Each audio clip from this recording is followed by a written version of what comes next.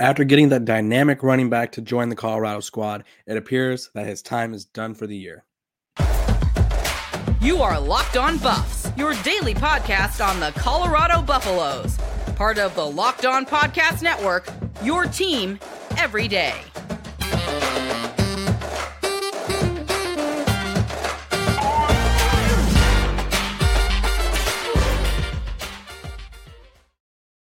Welcome to Locked On Buffs. I am your host, Kevin Borber. Today's episode is brought to you by FanDuel. Make every moment more. Right now, new customers can get $150 in bonus bets with any winning $5 moneyline bet. That's $150 if your team wins. Visit FanDuel.com/LockedOn to get started. We are also brought to you by the Locked On Podcast Network. It's your team every day for free, wherever you get your podcasts, every single day, right here. I'll be here talking about the Buffs. Today, we learned, unfortunately, that Alton McCaskill will no longer be playing this season. He went to Coach Prime over the past couple days and requested that he be redshirted. So if you guys aren't familiar, you could play 4 games in a season and then redshirt after those 4 games. And that is exactly what Alton McCaskill chose to do. He obviously played at Houston in 2021, ran for 961 yards, 16 touchdowns, was an All-American freshman of the year, whatever, the rookie of the year, whatever they call the award. He was the best freshman is what I'm trying to say here. And he was expected to be Colorado's lead back. He was expected to be the missing piece for this Colorado offense. And honestly, it just didn't work out. I think, and this isn't him leaving to transfer. This isn't him, unless he decides to do that down the line. But the expectation is that he will train and continue to rehab and get ready for the 2024 season, for Colorado's move to the Big 12. It turns out he just wasn't at full strength, and whether he was saying that he was or whether he was feeling good and just wasn't where he needed to be, he and the staff decided that it was ultimately the best decision for him to redshirt. And so Coach Prime, when he's talking to the media today, said, Alton came in my office yesterday and he wanted to be redshirted. He's one of my favorite human beings on this team. He wants it, but he does understand that it's been a while since he's had full strength, potential, and ability to cut and explosion. He's a great team guy. He's a great young man. And so I think that's kind of the hard part. And he does say, and he requested it, so it's not the team deciding for him, which the team can't really decide for them. Well, I guess it can by playing him, but it just sounds like it didn't work out for Alton this season. I think we kind of saw that early and often. He was kind of being flirted or floated out as like, okay, once we get this guy back, our run game is going to change, because Colorado's rushing attack is obviously one of the worst in the country because their offensive line doesn't block very well. You can't run the ball if your offensive line can't push anybody forward. Even in the loss to UCLA, when they're trying, because we all knew that they couldn't pass block, or they don't pass block well. How would I put it that way? But there was a couple run plays where the Murphy twins would literally be on top of Shadur and the running back by the time he finished handing the ball off. And so it's just not where they need to be, this offensive line. And so I don't think that helped either. But he finished the season with 14 carries for 59 yards on 4.2 yards per carry. He had 2 catches as well. With his best game coming against Stanford, he had 6 carries for 23 yards. He did play a little bit against Oregon, was his debut. That was kind of when he was being floated out as like, okay, Alton McCaskill's back. We're going to have a run game. And then he ended up getting 5 carries in garbage time. And it was like, okay, maybe they just didn't want to rush him back. Maybe it was just, they didn't want the Oregon defense to be the first defense that he played against. So then it's like USC's defense, not good at all. They can't stop the run. He'll play against them, gets 1 carry for 8 yards. And so obviously it just wasn't in the cards for him this year. Hopefully for Colorado, he'll be back next year better, returning to his form and kind of, I guess, being the guy that they expected him to be. And I think there's 3 reasons that he's not that guy right now. 1, he's obviously not in the stage of his recovery where he should have been by the time he came back. If Coach Prime's saying that he can't do certain things, then he never really should have played, is kind of what I'm gathering. 2, the offensive line isn't really setting him up for success, and so setting him up to be vulnerable. And 3, the guy just wants to play, so you can't fault him. And so you can't fault him for wanting to play. Sometimes you just got to listen to your body, though, and I think that's the hard part that a lot of these athletes go through is like they're like, I want to play, I want to be out there, and their body's like, yeah, but we shouldn't be. And so Alton McCaskill is done for the year. Colorado has, I believe, 4 games remaining. They are hosting Oregon State. Yeah, Oregon State this week, Arizona this next week, and then they'll travel to Washington State and then Utah for the final 2 games of the year, which they maybe, I mean, he wants a redshirt, so maybe he doesn't come back for a bowl game, but who knows? You never know. Obviously, he's choosing a redshirt, so he's done. But maybe if they make it to a bowl game, he comes back. I'm just kidding. That's wishful thinking. I doubt he comes back, but they have a tough slate. They have to win 2 out of their next 4 to make a bowl game anyway, and they will have to do so without Alton Caskell. So let's talk about this running back room as a whole before I move on to the Shiloh Sanders hit. I would say if you're looking at the room and being like, I expected this group, like I was saying prior to the season, this was one of my cold takes. I had some hot takes. I had some takes right on the money, some hot takes, some cold ones. Great take. Xavier Weaver is going to be a star. I think Xavier Weaver is the best wide receiver, one of the best wide receivers in the country. Cold take. I said this running back room could be the best one in the Pac-12, and I don't even think it's probably in terms of production and stuff, it's probably the worst or the second worst. Kavosi Smoke hasn't done anything this year. Not really sure what happened there. I expected a lot out of him. The Kentucky transfer hasn't really done much. He has 2 carries for -2 yards.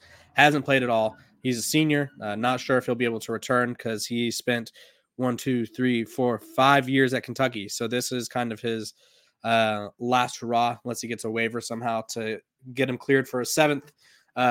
Kavosi Smoke is likely going to leave Colorado with minimal impact. And then you have freshman Dylan Edwards, who burst onto the scene in the first game and kind of, I won't say he's fizzled, but obviously, like I said earlier, the offensive line just isn't what they need. And so it kind of limits what these guys can do. And especially, I think Dylan Edwards is probably the biggest victim of the offensive line being so bad. He's 5'9", 170, and I even think that's generous.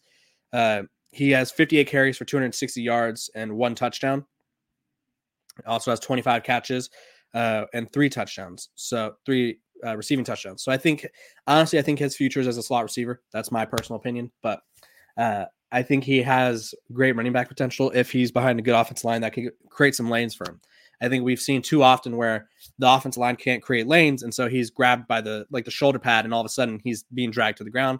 And then Anthony Hankerson, who was one of the leftover guys from last season, he was kind of the guy that everybody was like, he's just there. He's the forgotten running back. And he's kind of been the best running back for Colorado this year. So this unit as a whole hasn't been what I expected by any means. I would say it's a disappointing season for the run game for Colorado. But at the same time, there's a lot of factors that play into this. Their looks that they're getting and stuff like that. So Alton Caskell, done for the year. Hopefully he comes back better next year and is ready to kind of be the running back that Colorado needs in order to get this offense more balanced, because they're not balanced at all. It's all passing game. It's all Shedeur Sanders making big plays. And obviously when he's able to do that, it's great. But when defenses are able to limit the passing attack, then they have nothing to answer with. So it's tough. This episode of Locked on Buffs is brought to you by our sponsors over at Game Time. You shouldn't have to worry about when you're buying tickets to your next big event, because honestly, we all want to attend these big sporting events or these big theater events or comedy clubs or whatever it may be. And sometimes it's just too stressful. Sometimes you have to plan months in advance, years in advance, whatever. You shouldn't have to do that. And Game Time prevents you from having to do that. Excuse me. They have last minute tickets, flash deals, zone deals, easy to find and buy tickets for every kind of event in your area, views from all seats in the venue, and they have the lowest price guarantee, event cancellation protection, and job loss protection. Game Time has deals on tickets right up to the start of the event and even an hour after it starts. It's the last minute place to find tickets, it's the place to find last minute seats, Find exclusive deals and sponsored deals on tickets for football, basketball, baseball, concerts, comedy, theater, and more. Download the Game Time app, create an account, and use code LOCKEDONCollege for $20 off your first purchase to take the guesswork out of buying tickets. Terms apply. Again, create an account, redeem code LOCKEDONCollege for $20 off. That is code LOCKEDON COLLEGE for $20 off. Download Game Time today. Last minute tickets, lowest price, guaranteed, over on the Game Time app. Okay, it is now time to talk about the son of Deion Sanders, and not Shedeur. I feel like he's been getting a lot of love. We're going to be talking about Shiloh. obviously Shiloh Sanders was ejected from the UCLA game for a targeting hit. And I think the hit, I haven't really dove into the hit in its entirety. He kind of talked about how it's soft. And honestly, I think it is kind of soft, but that's where football has been. I think Kirk Herbstreit kind of talked about it on the broadcast. Like, yeah, it's not what football used to be, but these have been the rules for the past 5-6 years. And so you kind of have to know what you're allowed to do, what you're not allowed to do. And unfortunately for Shiloh, he kind of got caught in the brunt of things because of the way he hits. He's an aggressive player. He's a headhunter. Modern day headhunter. Obviously, he's not hitting heads, but he's a bounty hunter. How about that? Like he's an assassin on defense. He likes to hit hard. He throws his body. He risks his body pretty much every play. And he said today when talking to the media, "I'm not going to change my play style. I'm going to let everyone know what the Headache Gang is for real." And then he also said something along the lines of, and I'm trying to find the quote now. Something along the lines of it's soft, and he talked about NFL guys giving his opinion. He says, seeing guys like that giving their opinions, I feel like if they're good with that, then I'm good with them. And then said, after that play, I went home and did my research on football nowadays, watching a lot of big hits. What I came up with, it's really up to the refs in those situations. Everyone has a narrative that football is getting soft, which is kind of true, but it's up to the refs. I want to come in and have everyone know what the Headache Gang is. I can't do my team like that and not be available for them.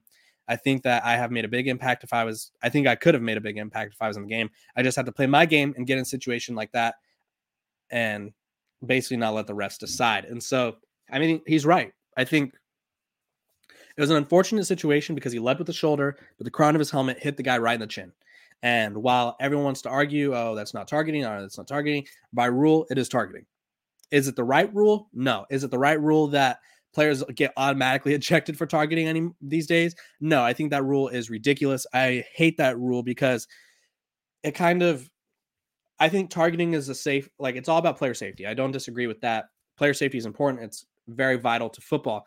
But what I disagree with is the fact that if I hit someone like Shiloh Sanders, for example, was he trying to lay down a big hit? Yes. Did he come in with the crown of his helmet on purpose and go helmet to helmet on purpose? No.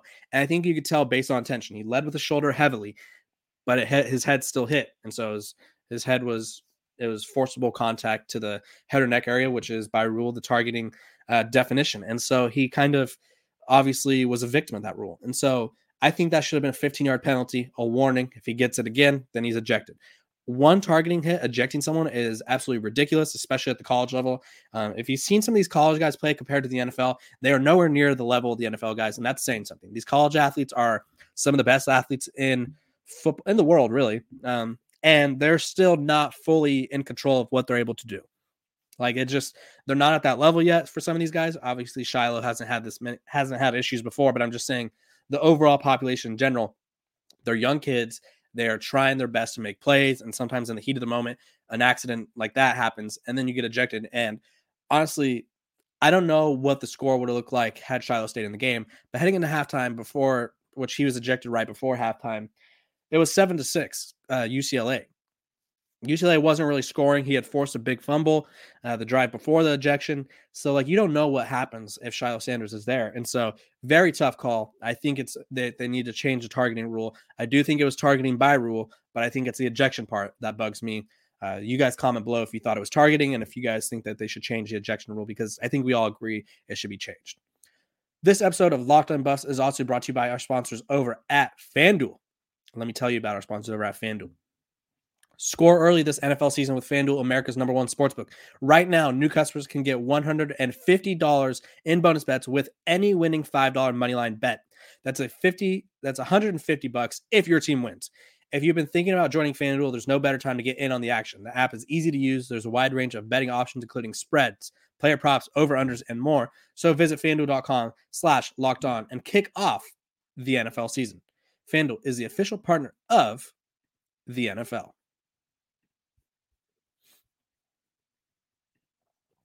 Okay, to conclude this episode, I will be talking about the infamous UCLA robbery. We kind of got an update on it, and it was one that I wasn't really expecting, but it was one that, I don't want to say it makes it better, but at least it wasn't just Colorado. According to Coach Prime himself, UCLA was also robbed, and they were also robbed during the game. And so I did a little deep dive on the incident, and Coach Prime had a message to the NCAA for the robbery. He said, "Our kids got robbed during the game last week. That's a travesty. I would expect the NCAA to do something about that. These are college kids.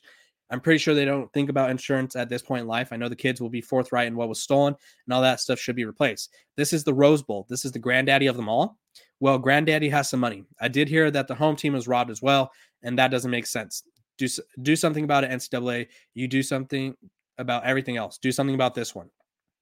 And then it was later reported that the Pasadena police are investigating the matter at this time.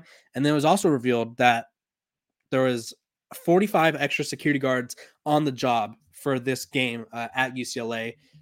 So there's normally 100, and this weekend or this past weekend they had 145. The journalist in me was like, let's let the police handle the investigation. We'll see what happens. The conspiracy theorist in me is like, what are those 45 extra people doing? I'm just saying. Obviously, this is a joke, and we'll find out more as it comes. But who doesn't love a good conspiracy? But what does this tell us about the state of college football? What does this tell us about the NCAA and all that? And so I'm going to dive into each thing. State of college football. Obviously, with NIL comes jewelry. With NIL comes opportunity for young men to buy jewelry, chains, earrings, piercings, whatever, maybe watches like Shadur's. And so that kind of makes them targets of these kind of operations where people are like, I could steal this from them. I could get something out of them.